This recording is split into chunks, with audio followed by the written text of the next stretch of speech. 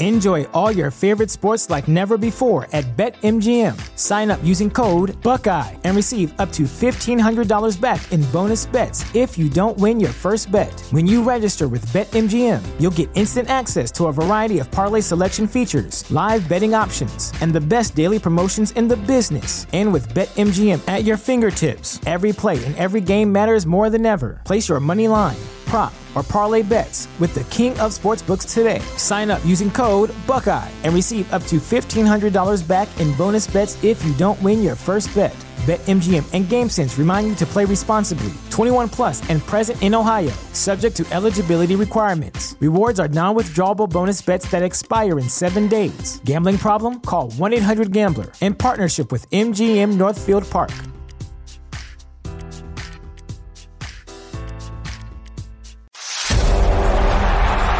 If the roar of the crowd gives you goosebumps, cashing a slip makes you grin, and above all, you love making your bookie cry, then you're in the right place. The #1 spot for premier betting advice and wild opinions, shared with a fan base like no other.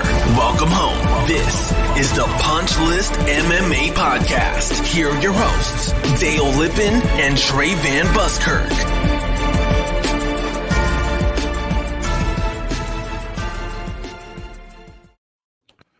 What is going on? For that, ladies and gentlemen, Dale Lippin in here, my partner in crime, straight from the Taliban headquarters himself, Trey Van Buskirk. What's going on, man? I put up my bison head, so yeah, that's pretty goddamn American. I see that, man. I see that. You really, every time we do this, you've got one more thing sticking to the wall.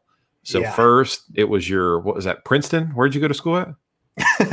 yeah, Princeton. We'll go with that. Okay, so your Grand Canyon University diploma, and then we've got your black and white surf pick, even though you live at the beach, which doesn't make sense to me.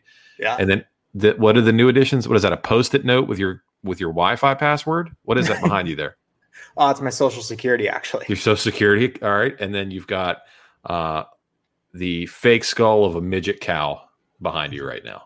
Yes. Excellent. I hope to have up here actually the heads of a bunch of bookies that I'm going to beat this weekend. That's the plan. Yeah.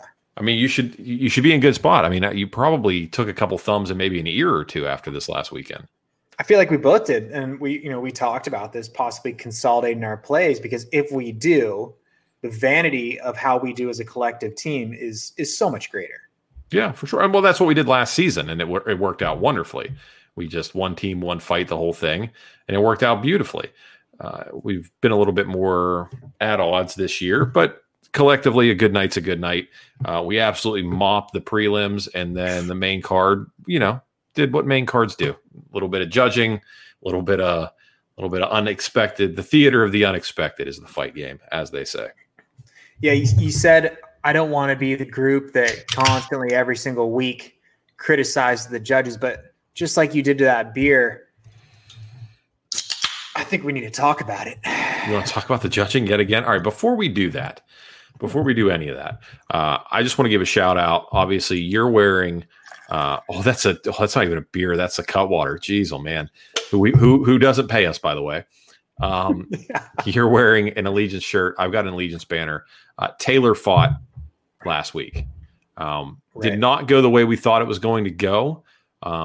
A beautifully executed lay and pray strategy by Fabia Aguiar. My concern is this: Johnny Eblen instituted the same strategy, lay and pray. And it's just something that, I say we, but it's the pejorative we, because I'm not in there fighting, but it's just something that we got to find a solution to.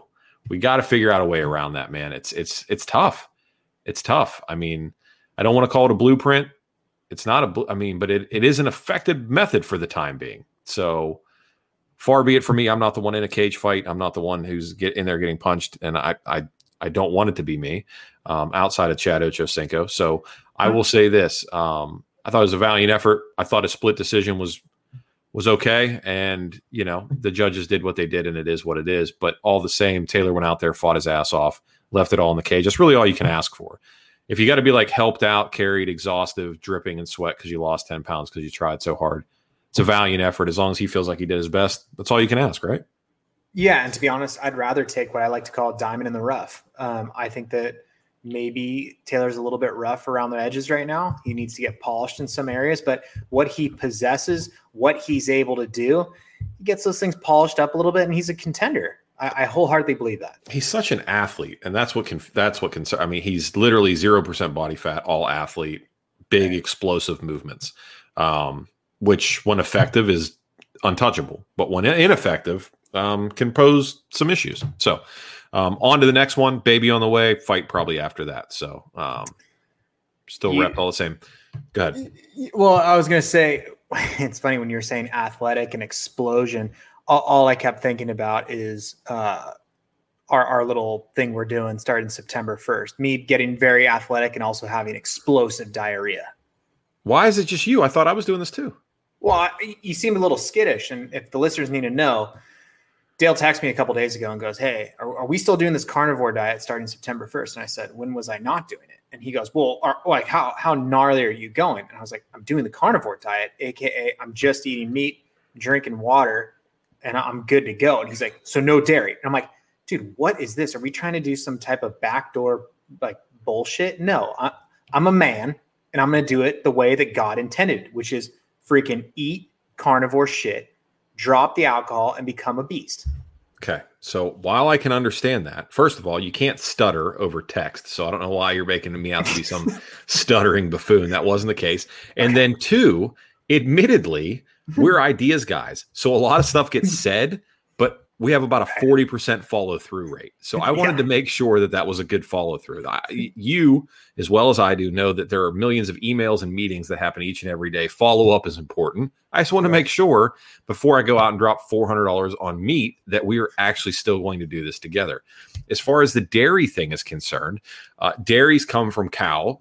Right. So I thought maybe this would be a loophole because I like cream in my coffee in the morning. So I'm not a black coffee guy. I don't put sugar in my coffee, but I do put a little dab of half and half in there. So that's my concern, is whether or not if I take my coffee with cream in the morning, whether or not I'd be violating the constitution and edicts of the carnivore diet. That's all my concern was. Dude, I'm going to, rather than like putting cinnamon or something on top of my coffee, I'm going to like throw ground beef in it. That's how hardcore I'm going. Right. See, now here, this is exactly it. Dale eats meat for breakfast, second breakfast, lunch, dinner, and supper. That's 100% correct. Sure. I will have zero problem executing the carnivore diet. I essentially sort of live carnivore now, with the exception of beer, ice cream, and what you've now deemed to be an inoperable thing, which would be cream in my coffee. So outside of that, I essentially live carnivore anyway. Well, bro, I've had medium stiffness tofu. I've had firm stiffness tofu. So I feel like I'm just there with you. But Dale, if I needed to get the actual meat, which I'm actually going to, because like you said, I haven't followed through. I have not placed my order yet. Where can I get that done? You can get it done at Stay Classy Meats, man. All you got to do is Stay Classy Meats. Use promo code FISH. You can save 10% on the entire thing. So do it so we can get the credit for it. So please use the promo code. And I'm going to do the same thing.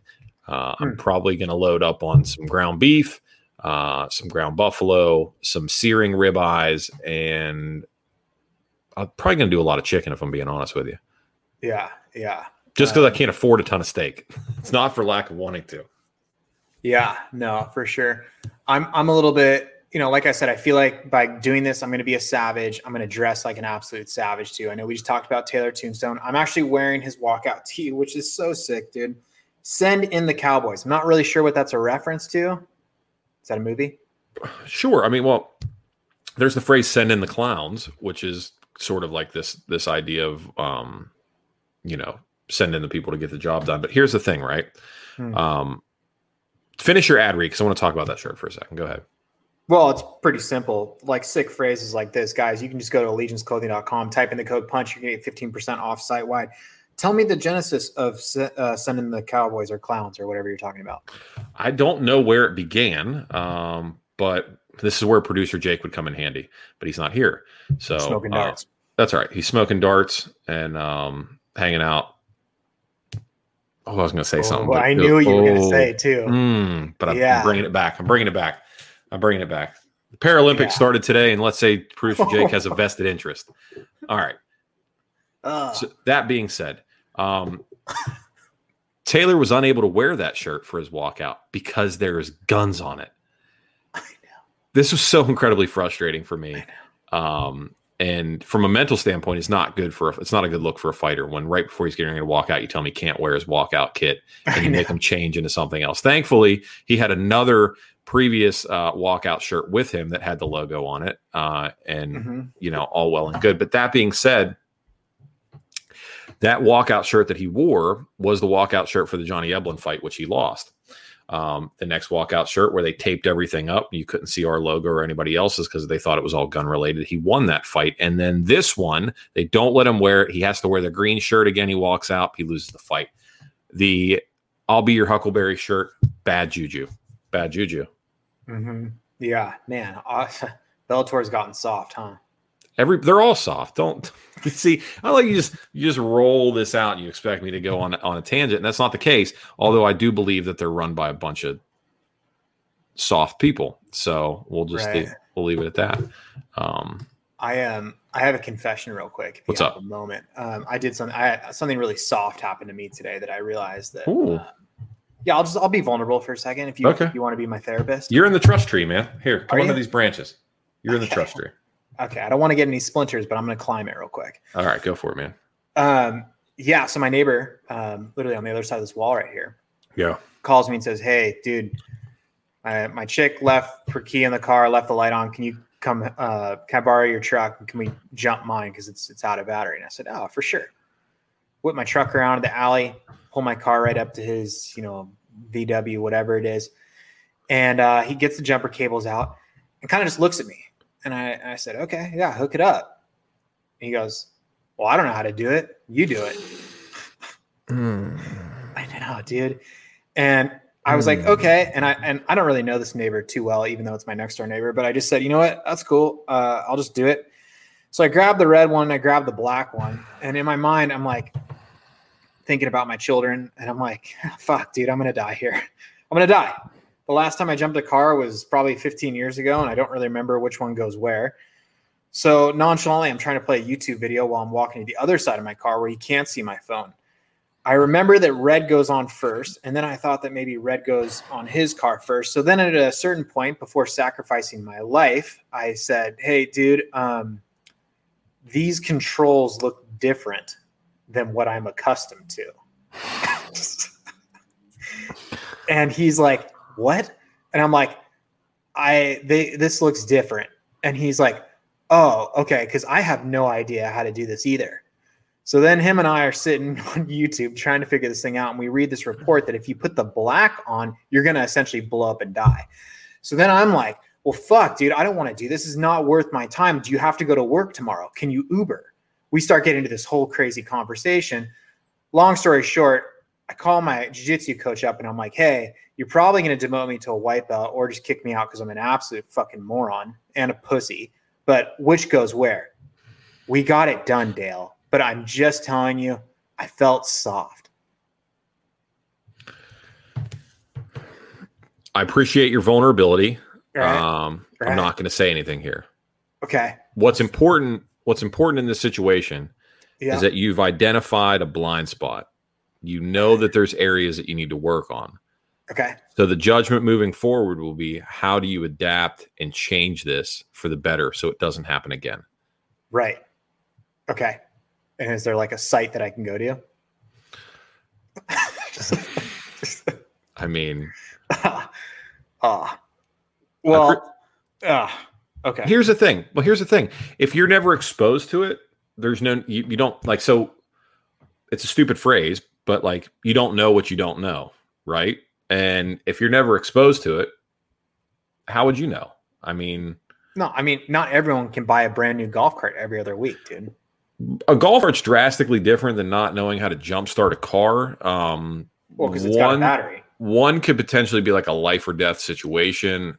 The other one is just a recreational vehicle that I cruise around my neighborhood in.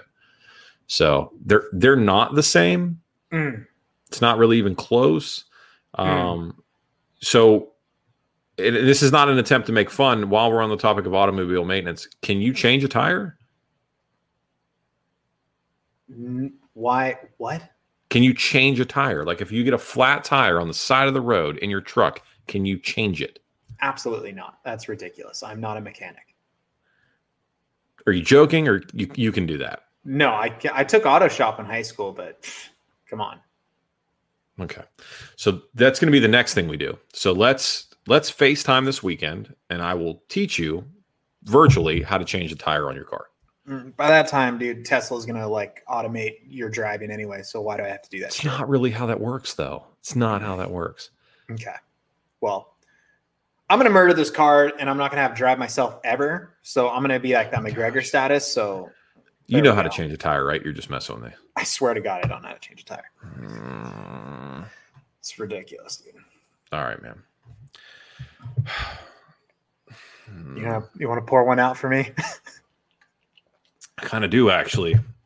I kind of do. I need you. Can you see if your wife will just let you come here for like a 3-month boot camp? Oh, she'd be so nervous, dude. We'll learn how to change. We'll learn how to change tires. We'll shoot guns. We'll eat steak. We'll watch action movies. We'll get in a fist fight. Like we'll figure it out, dude. We'll put some scars on you, man. We'll put some salt on you. Right. That's the gnarliest thing you put up, by the way, on our Instagram about Fight Club. I totally forgot that rule that on night 1 you have to fight. You have to fight. If it's your first night, you have to fight. Yeah. So I feel like the moment I come over there, we have to fight. Of course, bro. Listen, here's the mark, and this is what one of the things outside of genitalia that differentiates men from women is that your best bros are dudes that you can get into a fight with. Right. Like if you can't get into a fight with your friend and then still be friends afterwards, that's not really your friend. That's true. That's true. Yeah. Like I don't know. I don't know if I have a best friend, like my best friend. Right. Actually, there's you and one other person that's on my favorites list on my phone that I haven't gotten into some form of fight with. Right. And that'll change the moment I see you. I'm going to punch you in the face, and then then afterwards we'll hug it out. Oh, it'll be impossible because I will pull guard. You'll pull guard. Fair enough. Fair enough. I like this one. First night of man camp, we're going to change a tire. Second night, we're going to jump a car. Third night, we're going to drink a rack of Budweiser and fight a midget. Jesus Christ. So here's what we do. This is what we do. Maybe next year we do a punch list retreat. Yeah. Yeah. And we'll all meet up like in Vegas for a fight card or something like that. We sort of talked about this before, but we'll make it a little bit longer. Yeah. So we can go shoot some automatic weapons. We'll drive sports cars really fast. We'll drink a ton of like just all American beer. Right. We'll all wear Allegiance clothing like a bunch of goons, and we'll watch some fights or something like that. So hardcore. Definitely not wearing a shirt that entire weekend, right? Well, I mean, you probably have to wear one into the UFC event that we're going to go to, but outside of that, shirts are optional. Yeah, for sure. We're going like Dober-esque. We should see if Dober wants to come. He definitely won't wear a shirt. It's perfect. It's perfect. It's perfect. I love it. All right. Do you want to break down this super thin card? 12 fights. Why not? I hate that. This is the weakest card. This card is so weak. You know what's the weakest part of it, though, is the lines. I've never seen lines so far apart in my entire life. It's like these things. Well, no, it's a Bellator card. That's exactly what it is. This is the Angry Orchard of MMA cards is what this is. This is just laughable. I mean, it's going to get the job done, but it's going to take a long time. You're going to be miserable in the morning when you wake up, and you're going to wonder why you did that. And you're going to say, I don't even know if I really enjoyed myself. Yeah. All right. We'll kick off the Angry Orchard card, man. First fight on the Are you going to do the odds so I can just read? Yep. That'd be super, man. All right, let's do it. Hold on, let me pull up the bout order because, of course, I don't have it because I'm a mess tonight.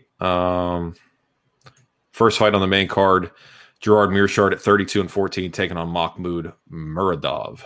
Ooh, all right. Here's the thing about this fight, man. Gerard is a plus 410. Muradov is at a minus 585. Over and around is at 1.5. This is a Bellator fight. This is, I would almost go so far as to say, it's a PFL fight. These are PFL odds. And just like PFL, something weird's going to happen here. Oh. Something weird is going to happen with this fight. There will be something about this fight that will be anomalous to the rest of the card. You go ahead first.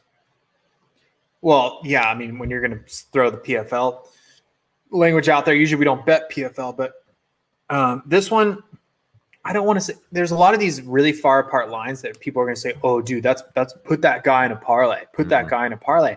This is not someone I put in a parlay. Muradov, if everyone doesn't remember, this is the guy that's on Team Money Team. This is on Floyd Mayweather's like MMA guy. He actually has really good striking. He's got heavy hands, good fight IQ, standing up. Actually has really good takedown defense. So when you look at Meerschaert, you know this guy. He's all about his submissions. If he gets someone down, he's somewhat scary. But what he's susceptible is the gunfight that's going to ensue standing. So I'm nervous about him in the first round and a half, trying to get that takedown, having to take a couple to give a couple to get it down.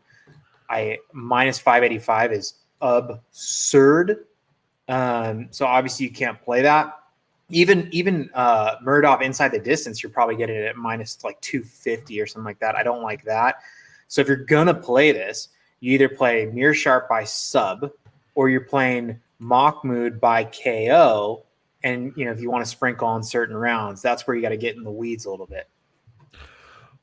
I'll say this: we've got Muradov 3 UFC fights under his belt. 2 third-round finishes and a unanimous decision over Alessio Di Chirico, who we were going to talk about later on tonight. Right. It would appear that he's a bit of a slow start.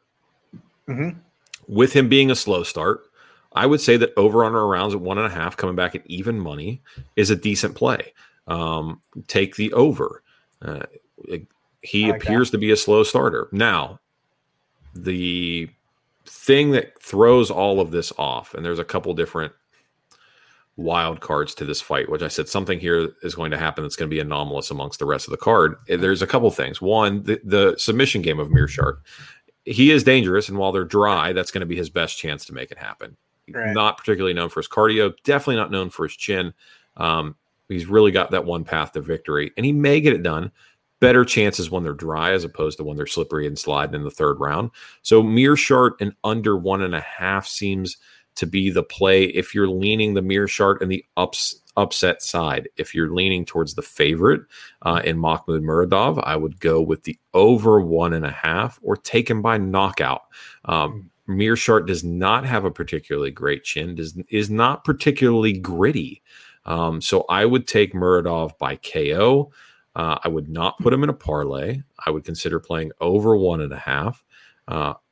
This fight is too weird, too sketchy, and minus 585 is not worth risk versus reward, even from a parlay standpoint. He's going to drag your parlay down, make you extend it to the 3 or 4 fighter range, and you and I both know, as well as anybody that's even an avid gambler knows, the longer the parlay, the higher the chance it doesn't hit. So once you get into that 4, 5, 6 fighter arena, it becomes increasingly difficult to hit those. Minus 585, you're looking at least, unless you're putting underdog money on it, a 3 or 4 fighter parlay, which then you're getting into the sketch zone. So I'd advise staying away from Muradov unless you want him over 1.5 or by knockout. If you're leaning on the Meerschaert side because you like that upset money, take a money line and under 1.5. Yeah. All right. Yeah. Next fight on the main card, my man. Michael Gilmore versus Andre Petroski. This is why I feel like this is a Bellator or a PFL card. And I'm going to be completely honest with you, Trey. Full transparency for the listeners. I haven't watched a single episode of this new Ultimate Fighter. I don't know who a lot of the people on this card are. I'm just curious. Just how come you haven't watched one episode? Do you ever watch any episodes or not really? I'm not a big TV guy to begin with. So normally I don't turn on the TV till after the kids go to bed. So usually the way my night plays out is get home from work, dinner, family time, kids, bed, and then I kind of just chill for a little bit. Wife does her thing, cleans up, does all that, whatever. And then we circle the wagons around like 9:15 or so, and then we'll throw something on the TV, usually not live, usually not fights. We'll watch an episode, maybe 2, and then we go to bed. Okay. So I just don't have time to sit there and watch Brian Ortega and Alexander Volkanovski pretend to care about coaching these professional fighters over the course of 6 weeks while they live in a house, drink beer, and talk about their lives and stuff. I just don't care enough about them to do that. So, no, I totally get that. Transparently, I skip 75% of the episode. I just go to the end when they're actually fighting. I do care about these fighters. I do think they're up and coming. We've seen amazing people come from the Ultimate Fighter. This is an interesting one. Obviously, this is one of a couple fights, on this card that are from the Ultimate Fighter. So Andre Petroski, he's Team Ortega. He trains with actually Sean Brady and Pat Sabatini, which is kind of cool. He's got that, like Sean Brady, yes, he's got that kind of plotting style. He's super strong. He's got great BJJ, but his stand-up's really heavy shots. So that plotting style is really to kind of get him in close, get it in clinch, secure a double and get it to the ground and utilize the BJJ. Gilmore, Team Ortega as well. He's kind of getting a second short notice fight because he wasn't supposed to get this fight, but I think one of the guy had a leg injury or something like that, and that's why he kind of swooped in at the last minute. He's not polished in any facet. He got freaking, I think, KO'd in his opening round. He's super susceptible on the ground. So what I really like in this fight right here is Andre, who's going to be the much stronger person, getting this to the ground and taking advantage of someone who has zero ground game. So if you're going to play this, I like Andre by submission. I also like him inside the distance. It's like, I know it's pretty far at minus 520 lines. I'm telling you, find the inside the distance prop, find the submission prop, anything like that. I'd like playing, but Michael Gilmore's biting off more than he can chew with this fight. Well, I noticed that all three of Gilmore's pro losses have come via submission. So if you're telling me Petroski's got a decent ground game, say less. I got you. Petroski by sub. Love it. Okay, there you go. All right. Kevin Lee taking on Daniel Rodriguez. Daniel Rodriguez at 15-2. Kevin Lee at 18-6.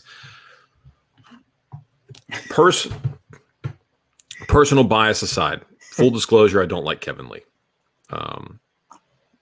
He's at a minus 150 here, over on rounds at 1.5 with Rodriguez at the plus 120.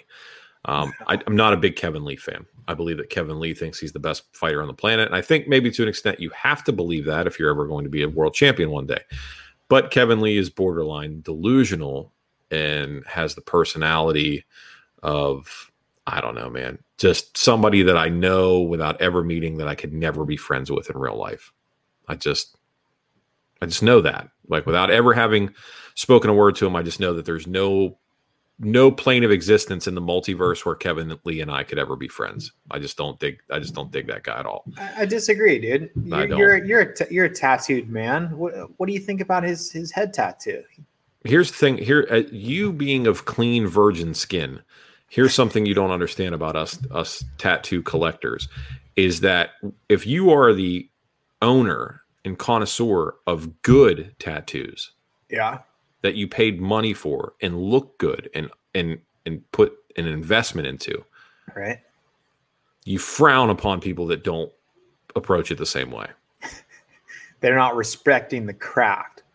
I don't know about that because I don't tattoo, but I've spent good money on mine and it shows.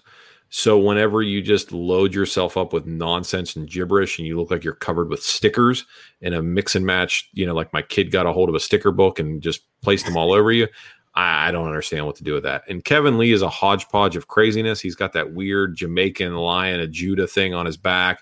He's got that weird head chandelier. He's constantly got some version of a tattoo and staph infection poking out of his tits all the time. Right. I just don't dig on Kevin Lee, and I don't like his attitude either. Anyway, we're not attacking the guy here. He is very talented when he wants to be. Doesn't have, again, another guy. I'm going to beat in the same drum all night tonight. He lacks grit. He lacks the ability to dig down deep when it matters most. If you can take him to deep waters, you can beat him. Yes. You can absolutely beat him. Daniel Rodriguez has to do that. I will not bet on Kevin Lee until I see him win a fight again. Double ACL surgery, both knees getting your ACL done. I won't bet on you till I see you win a fight. He's going to come out there wrapped up like Dan Kelly. I will not bet on him till I see him win. That being said, Daniel Rodriguez appears to have some dog in him, but a couple things I don't like about him. We don't know what his wrestling game is like long-term, tested, but with a grinder. He also exits exchanges with his chin held high, and I hate that. I absolutely hate that he does that. It drives me nuts. And he could very well get clipped by Kevin, who has a lot of power. We also have not seen Daniel Rodriguez in a high-profile spot. This is a very high-profile spot for him. So we don't know how he's going to react to that. We have yet to see him under the really bright lights. So will he shine here? Or will this be an indication of what's to come? The bigger the fight with Daniel Rodriguez, does he wilt? We don't know. We haven't seen him in this level of spot. The opportunity's there. I'm getting him at plus money. I'm going to play him at plus money, but there's a lot of unanswered questions going into this fight. Yeah, and I think when you talk about grit, that's a huge component for me. You got to remember, this is the Kevin Lee that straight up, I think what his last fight was against Charlie Olives, and that was like at the precursor of what COVID was a year and a half ago. Yeah, he hasn't fought. He got pieced up, and following that loss, he straight up came out and very openly said, I just don't know if I want to do this anymore. I just don't have the passion. Long layoff. You don't have the passion. You don't have the grit.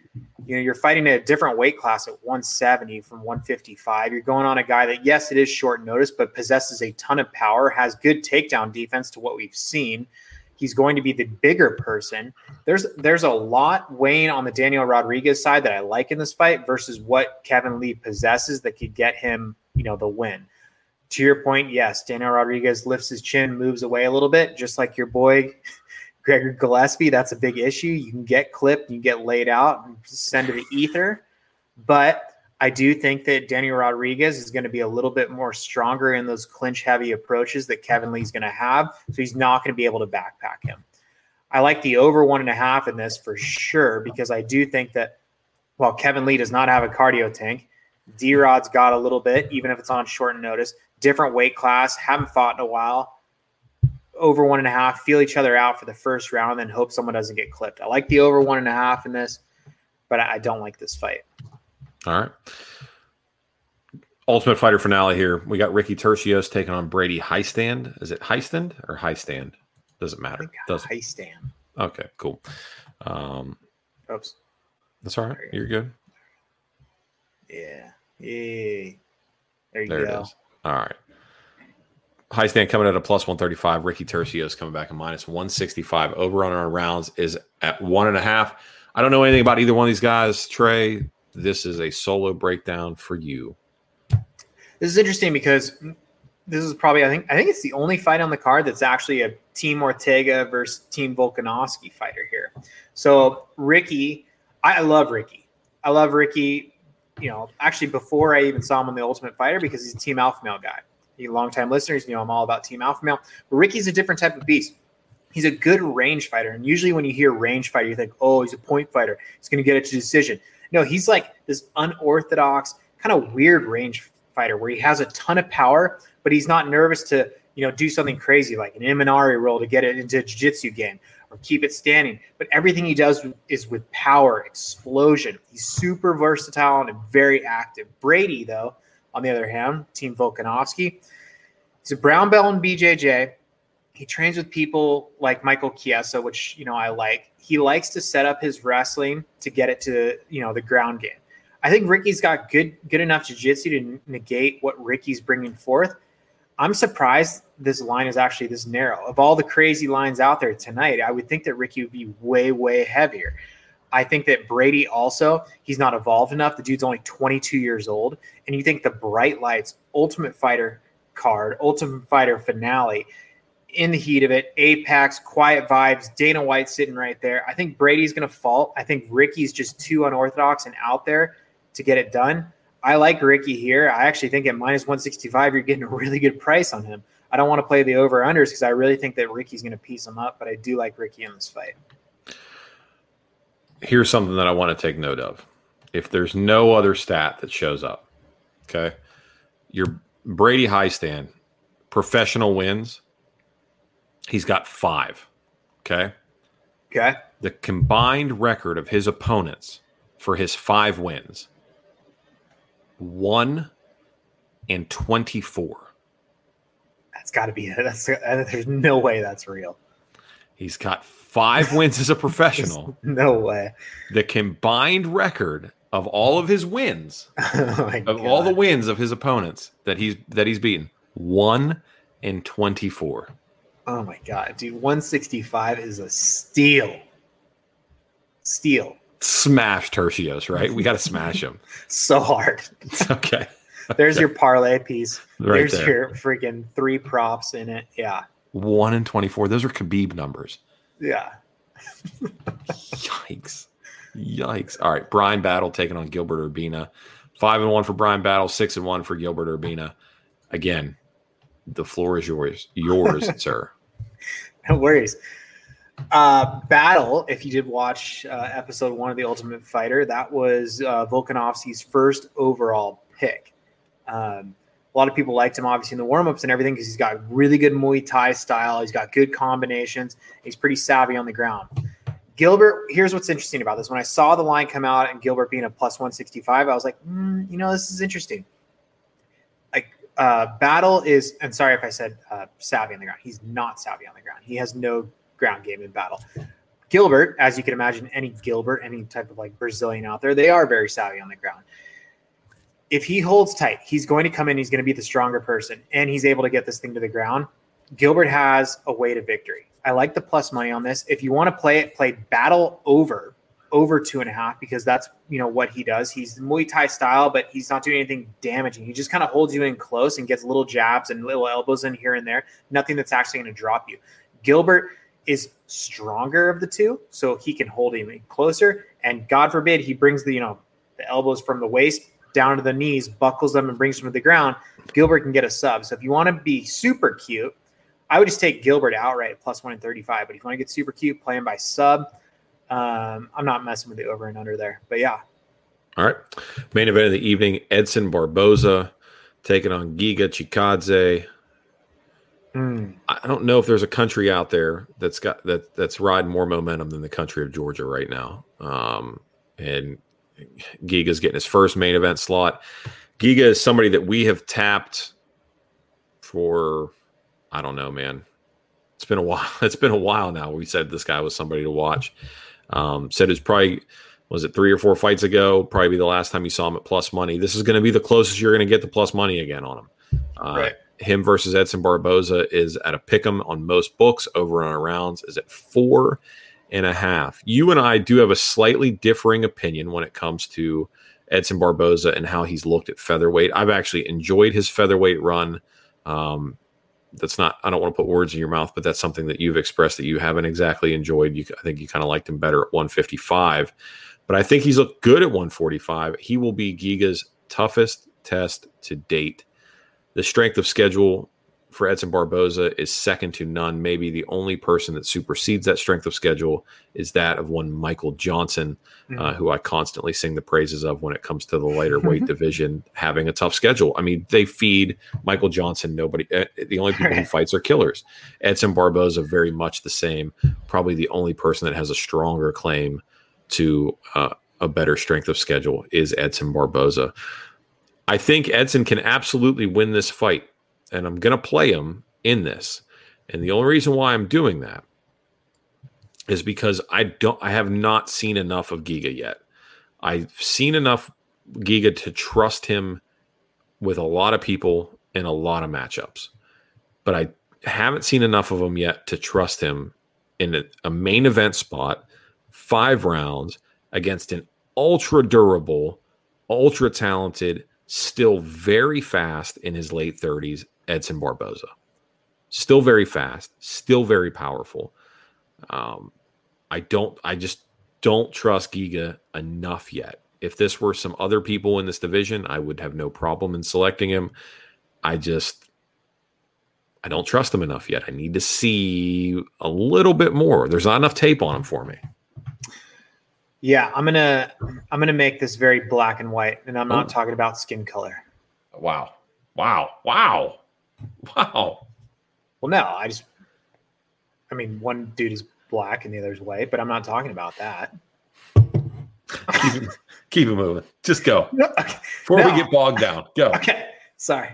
No, you're right. I have never liked Barboza at 145, even though he's been an absolute stud.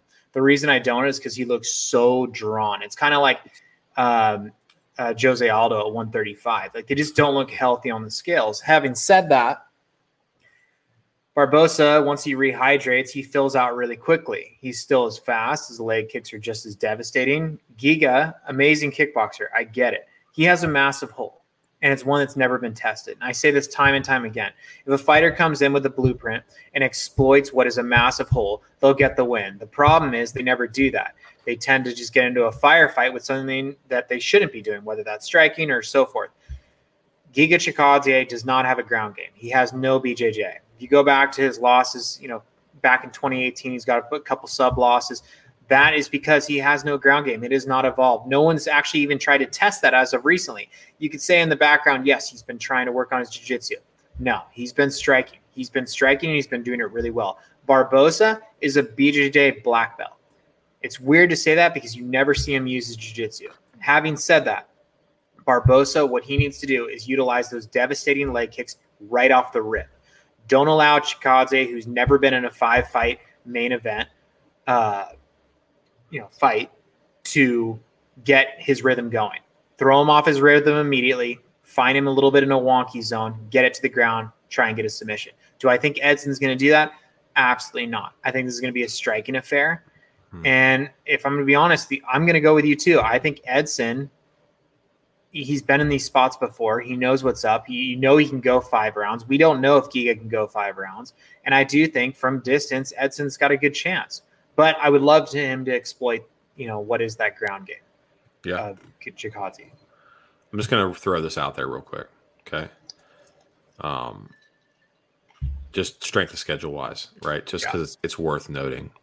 Former WEC champ Jamie Varner, Cowboy, Bobby Green's on a tear right now, so we can throw Bobby Green in there. But Bobby Green, Michael Johnson, Paul Felder, Tony Ferguson, Anthony Pettis, Gilbert Melendez, Beneil Dariush, Khabib, Kevin Lee, Dan Hooker, Gaethje, Felder again, Dan Ige, and Shane Burgos, all on the fight list. If you're Edson Barboza, he doesn't get paid enough money.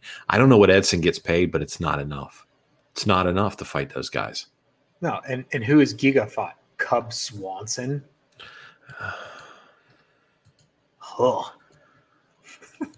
Oh man, real quick, because we were talking about alpha male guys. When was the last time that Uriah Faber won a belt? When was that? It's WEC. Was it WEC? Yeah. Did he defend it? Yeah. Okay. How many title fights has he had? I think he's had 6. Oh. How many has he won? It'll come. Yeah. It'll it's come okay. soon. Yeah. It's a round number. All right. Here we go. Prelim card. Guido Canetti at 8-4 taking on Mana Martinez. Martinez at 6-2. Canetti at 8-4. I'm going to breeze through these pretty quick. I don't know how Guido Canetti has a job still. It's not on me to say what man should or should not be able to provide for his family. I just don't understand why they keep giving Guido Canetti fights. He always shows up in somewhat. His body would appear that he's in shape. His output and performance would indicate that his cardio is bad. Yeah. Mana Martinez was knocked out by Draco Rodriguez, which that knockout alone is single-handedly responsible for having me believe that Draco Rodriguez is good, which he is not. My hope is that Martinez can right this ship here. He's a -320 favorite against Guido Canetti. I'm going to say this. He's a big favorite. I don't love him in that spot at that price. I hate to fade every huge favorite and say don't put them in a parlay because they are favored for a reason.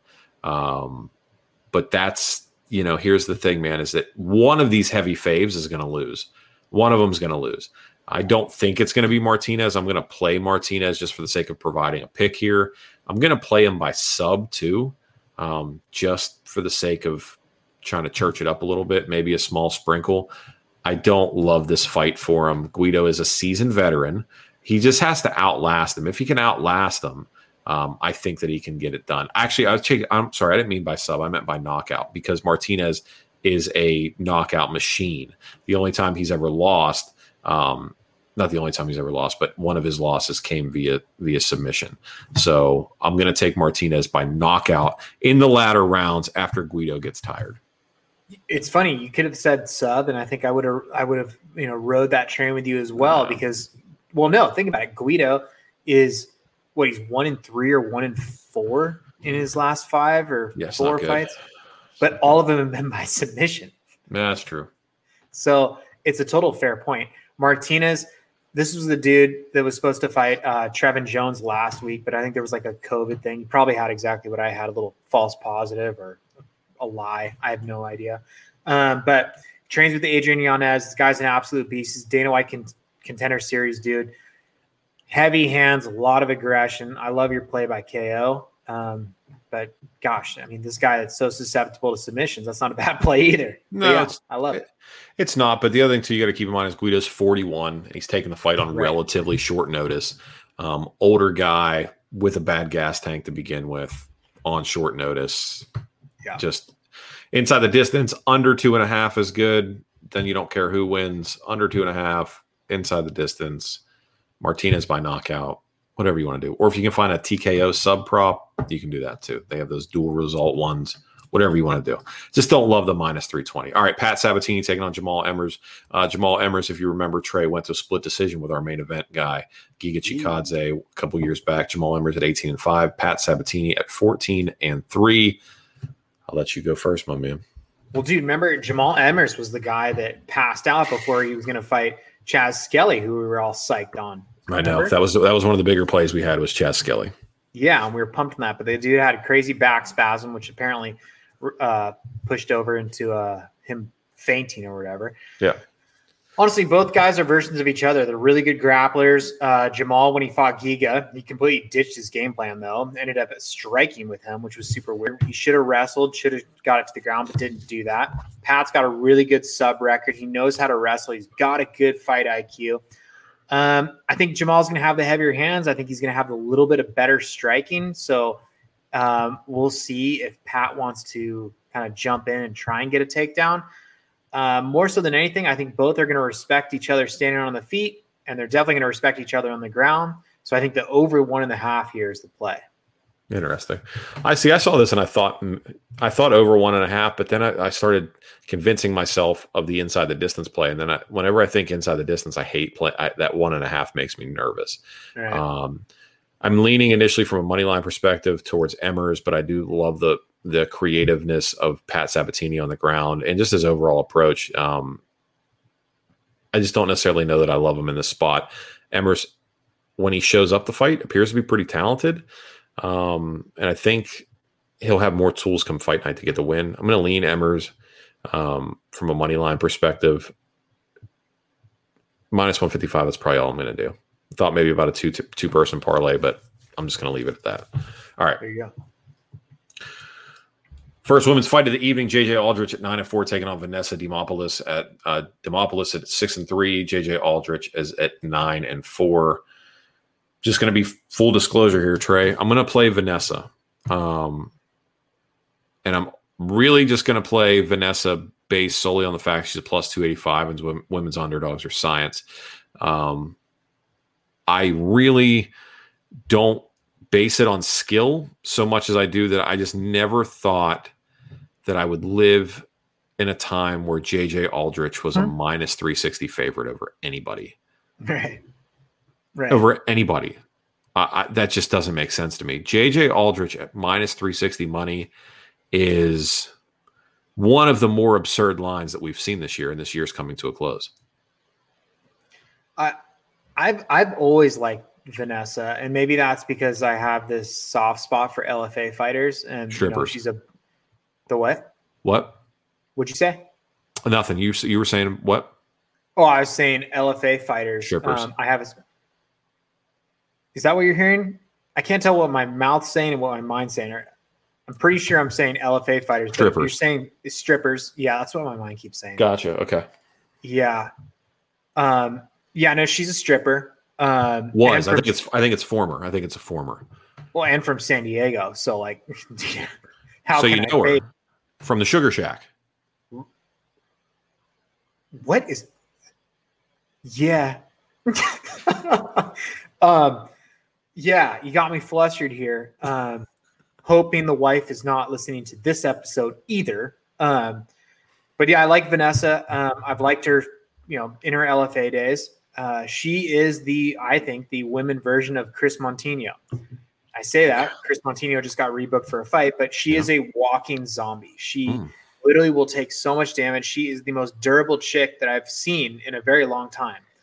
Having said that, JJ, I think the line's gotten a little bit deeper for her because she has been training with Rose Namajunas, which gives you a little bit of better fight IQ. But I think the athleticism's never there. It's never been there for JJ. She might be a technical striker, but I don't think she's going to be the stronger, more bullish fighter. Someone that can dance on a pole, I think, is not only versatile, but smart, gorgeous, and just a great person. I'm taking Vanessa. All right, man. Fair enough. Hold on. You're gonna talk shit about me. All right, hold on. Yeah, I didn't know how to jump a car. Okay, whatever, dude. This guy here, I learned today. Let me tell it. No, you tell it, dude. Yeah. I didn't know that the poles at a strip club. I didn't know the pole spun. Dude, if they don't spin, tell me the core strength that all these strippers have. It was off the chain. That's why I thought it was so impressive. I didn't know that the pole spun, man. I just learned this very recently. I didn't know that it spun. I thought it was I thought it was a learned skill. Dude, it is learned. It's still an art. It is. It certainly is. But I mean, you can't tell me that if some dude in the Philippines can make an underground house with a stick in the mud, that a girl can't grab a pole and spin around like that with her boobs out. I thought that's what was happening. I didn't realize not what's happening. No, I didn't realize that the pole was spinning. I didn't know that. Have you ever been on a party bus? No, I have never been on a party bus. You're telling me you've never worn a Speedo on a party bus and just partied your ass off? I've worn a Speedo, but just not in a party bus. Well, that's absolutely insane. Here's something you got to understand about me. My bulge game is strong. Right. So if I start wearing tight stuff, things get uncomfortable. For you or for everyone? For everyone. For everyone. It's very important to me that most of my things that I wear are bulge proof. Right. Because if I start knuckling it around, things get weird, man. Things get weird. That's fair. I'm not a big fan to just go ahead and shrink wrap the boys and start taking them out in public. People get uncomfortable by that. Right. I'm not a big gray sweatpants guy. I can't get much done if I'm wearing gray sweatpants. You were a skinny jean guy though, weren't you? I'm definitely not a skinny. Again, I just told you I can't do that. So yeah, I'm not a skinny jeans guy. I'm not this massive hog. No, it's not that. It's just what you don't understand is I'm built like a colonial housewife where I literally go from like this to like this and everything's thick from the waist down. Except I have no ass. It's just all hips and legs. You're like a spinning top. I could probably lift your truck off of you with my legs, but I but I sit on my lower back because I have no butt cheeks. So yeah, there's that. Who was the heavyweight that fought last week that had a freaking caboose and legs? Oh, William Knight and Fabio Chavant. Both those dudes, man, are pulling Oregon Trail level wagons behind them. My gosh, man. There's no way.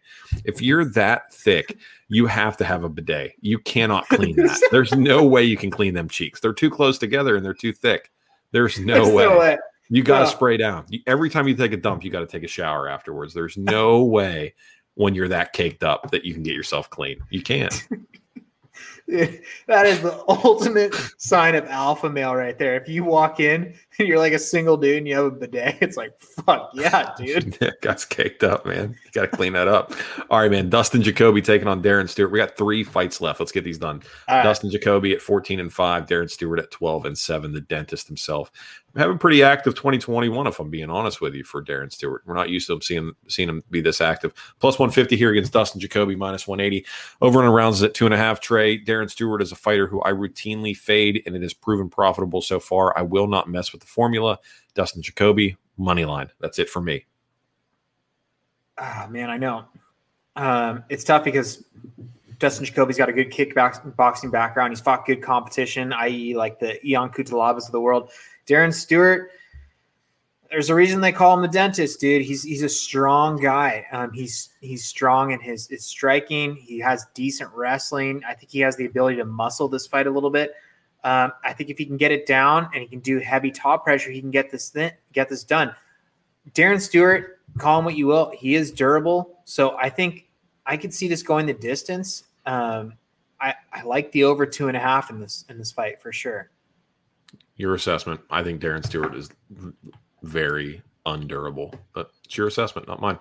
All right, Sam Alvey taking on Wellington Turman. Wellington Turman at 16-5. Sam Alvey at 33, 15-1. Words that I never thought I would say. You're Sam right. Alvey is my most confident play of the night. I'm going to say it. It's a fair statement. I thought you were going to say, Trey, you're right. About what? About Wellington Turman every single fucking time. For sure, you are right about that. I tell you, you're right all the time. I have no. Come on, man. Everybody that knows me, listens to this show, you know me. I have no problem giving kudos and props where props are due. When you're right, you're right. You've consistently faded Wellington Turman, and it's proven profitable for you. He's the antithesis of my Vince Pichel. So, yes, I agree. Continue to fade Wellington Turman. And the fact that Wellington Turman is coming off 2 devastating knockout losses, and you're taking him against a power puncher and Sam Alvey, who literally can do nothing else but other than hit like a truck, is just laughable matchmaking. And unless they know something that I don't know, maybe it's the fact Sam Alvey switched camps, moved across the country. Maybe it's something like that. I don't know. I don't know why they're giving Sam Alvey such disrespect. Sam Alvey plus money against a knockout-prone Wellington Turman. Light it up. Biggest play of the night for me.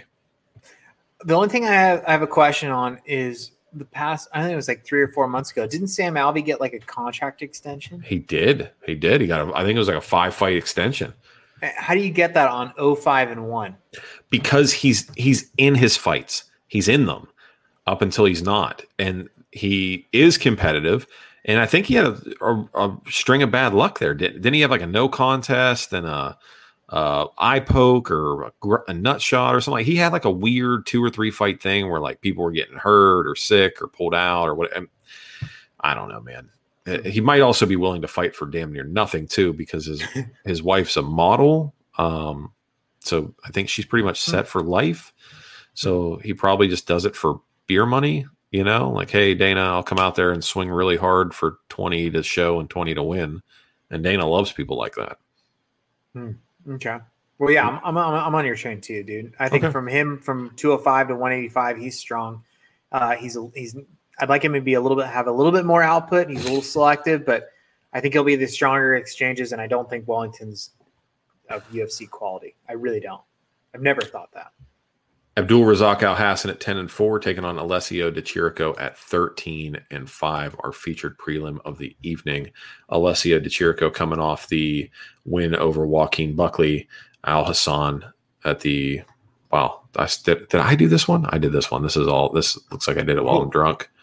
Equals 235 plus 95. Bad news bears here for me. What are the actual odds on my man here? Do we know? Let me look real quick.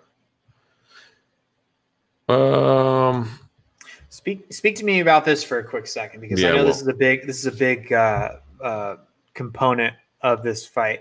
So Al Hassan, he had a conviction a little time ago. The only reason I bring that up is because a lot of people believe that this was going to be the guy before his conviction happened. And then since he's come back, he just really hasn't been able to get it going. He's a guy that's a first-round fighter. He explodes forward, but then he just completely gasses versus Alessio, who's going to be much more well-rounded and I think better in every facet. But talk to me real quick. What was the whole deal with that thing? Wasn't a conviction. It was charges, and it was something sexual assault related. Okay, but prior to that, he was the guy. Since then, and those charges were dropped, he has not been the guy. Yeah, that's fair. Yeah. We just haven't seen enough. Unless he can blitz you and knock you out, he can't do anything with you. If you look at who he's lost to, right? Omari Akhmedov, Munir Lazzez, Chaos Williams, Jacob Malkoun. Malkoun and Omari Akhmedov took the same exact approach. close the distance, push you up against cage, drag you down, grind it out, right? Unanimous decision for Malkoun, and it was a split for Akhmedov, but I believe Akhmedov got rocked in that fight, so that swung the judges a little bit there, but he still ultimately got the win. Chaos Williams, Munir Lazzez, Chaos obviously with the quick knockout, and Lazzez just pieced them up, man, just outgassed them, outworked them for 3 rounds. I don't love Al Hassan. I don't like him. I don't particularly like his skill set. I think he's too one-dimensional for the current state of the sport. I need to see more from you. I don't see much on the ground for him. I know that he calls himself Judo something or other, Judo Lion, Judo Kid, Judo something, Judo Thunder. Sorry, Judo Thunder. I don't care about that at all. I've only seen you try to punch people in the face. That being said, Alessio Di Chirico coming off the biggest win of his career. Hopefully he's not feeling himself too much, does what he knows, will win the fight. Take him down, grind him out, drown him slowly on TV, and get the W. Alessio Di Chirico, minus 235, maybe parlay, maybe. I would just take him by decision. If you're going to do that, or do Al Hassan in round 1, because he's an all or nothing round 1 fighter. So Al Hassan round 1, or Alessio Di Chirico money line and or by decision. Perfect. All right, man. Let's put a bow on this bad boy, guys. If you don't already do so, please follow us everywhere at Punchlist MMA. Best way to support the show is by supporting show sponsors. Thank you to Allegiance Clothing and Stay Classy Meats. Go there, use the respective promo codes. If you're going to Allegiance, use promo code PUNCH. You can save 15%. If you're going to Stay Classy, use promo code FISH. You can save 10% there as well. If you haven't done so, please consider liking, subscribing, sharing, thumbs up if you're watching the live stream. Take 30 seconds, thumbs up that video for us, please. It helps a lot. If you haven't left us a review on iTunes, please do so. Be sure to follow everywhere you possibly can the newest addition to the Punchless Media family, the Gimme the Points podcast. Their first episode is live on all podcast platforms. GIMME, the Points. So if you're into betting on football or any other sport that's mainstream that is not necessarily combat sports, that's where you want to go. Go to Gimme the Points everywhere, and you can definitely support Punchless that way as well. We'll be doing a giveaway with them next week, so be sure to like, subscribe, and share to their podcast. That being said, Trey, what else do you have? Anything at all? Real quick, because it's just been weighing on my mind. We talked about Kevin Lee's tattoo. In your mind, who has the best tattoo or tattoos in the game? I'll tell you, mine used to be, but I don't think he's no longer on the UFC roster. And I'm told the name's dating me, but I feel like the encyclopedia of MMA, will come up with the name. Who was the guy? Big WEC guy. He had like a skin issue. Scott Jorgensen. Scott Jorgensen. He was my favorite. Yeah. Scott Jorgensen has some good ink. Yeah. Yeah, it's a good one. He spent a lot of money on his. Yeah, I like his. Jorgensen's good. Yeah, I don't really know off the top of my head, man. I'd have to think about that for a minute. I'd have to think. Sometimes less is more. Sometimes high quality less is more. Because otherwise you get like the Darren Tills of the world. Oh. With a giant portrait of a chick on your arm. And we figure out who that chick is. I think it's one of his baby mamas. Okay. One of his baby mamas. People don't forget that the Alan Belcher, speaking of bad tattoos, Alan Belcher just won his bare knuckle boxing debut this last weekend on BKFC. So shout out to BKFC. Alan Belcher fought as heavyweight. If you're not familiar, you remember Alan Belcher? Is that before your time? Before my time. All right. So go back, watch you some Alan Belcher. Okay. Alan Belcher was just a wildly fantastic kickboxer. I believe his MMA career was cut short, had a couple eye injuries, concussion thing like that. Was on the verge of a title shot and then he got wrestled death by, I believe, Bisping. I think Bisping was able to wrestle death him. Or it might have been Chael. One of the two. One of the two got wrestled death. It seems more likely that it was Chael, but it might have been Bisping. Anyway, it doesn't really matter at this point. Belcher was on track.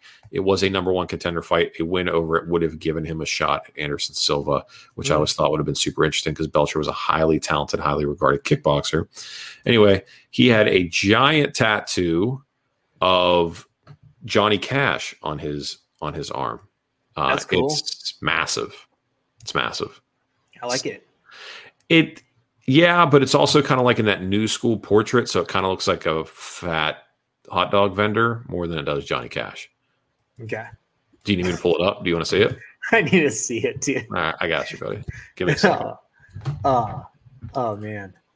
Well, say something while I'm doing that. I'll just keep it going, guys. As we continue on this journey, the best way for us to get bigger, better, have better interviews is for you to share the podcast. As you've seen on our social channel, you just take our story, share it onto yours. Who gives a shit? It's fucking, it goes on your story for 24 hours, then goes away. Help the boys out. Come on. The more we do, the more giveaways we can get, the more we can give back to you guys, the more we can get back to our retreat. Share our stories. Tell people about Punch List. We're creating something here. You guys are part of it. Let's make it even bigger. Let's check this out here. Oh, yeah. Johnny Cash has got like a dick on his chin. Is that what you're saying? Yeah, look at that thing. Yeah. It's brutal, right? Yeah. That's a rough tattoo. Oh man, you're making me think of something too right now. Speaking of dicks, there was this singer, this old school like soul singer that had a sword right here on his chin. If you come up with this, I'm gonna just praise you right now. I'm blanking on the name. He's old school? Yeah, like he's like a soul singer, and he has this like sword on his chin. Right, but when you say old school, like this person was famous a long time ago? Yes. And he had a sword tattooed on his face. On his chin. Yeah. Are we sure about this? Yeah, I'm going to post it on our Instagram right after the show ends, and I'm going to be like, damn it, I wish that I was savvy enough to remember that mid-show. I'm not right now. White guy or black guy? Black guy. Yeah. Well, you talking about like Sam Cooke? Like Sam Cooke had a sword on his face? What are we talking about? No, it's the most wonky sword. It's so limp. It's a dick, but it's a sword. What old person would have a sword tattooed on their face? Oh, dude, it's so good. If I can remember the song, it's something like 1927 is one of the songs. It's like, oh, 1927. What? The fucking rain coming down. What the hell are you talking about? 1927. If you Google that and Google black dude with dick sword tattoo, I guarantee it's going to I'll find it, dude. I'll find it. Okay. Super relevant to the MMA world. This is a don't worry, I'll complete find mystery to me. Dude, the entire week leading up to this event, I'm only going to play that dude's music on social. Fair enough. All right. Thanks, guys, for tuning in the live stream. If you don't do so and you listen to this in audio format, consider joining us for the live stream. If you don't, that's fine too, man. That's fine. We do the live stream because our software allows us to. We just appreciate the support. So talk to you guys this weekend. Love you. Be good to each other. Bang, bang.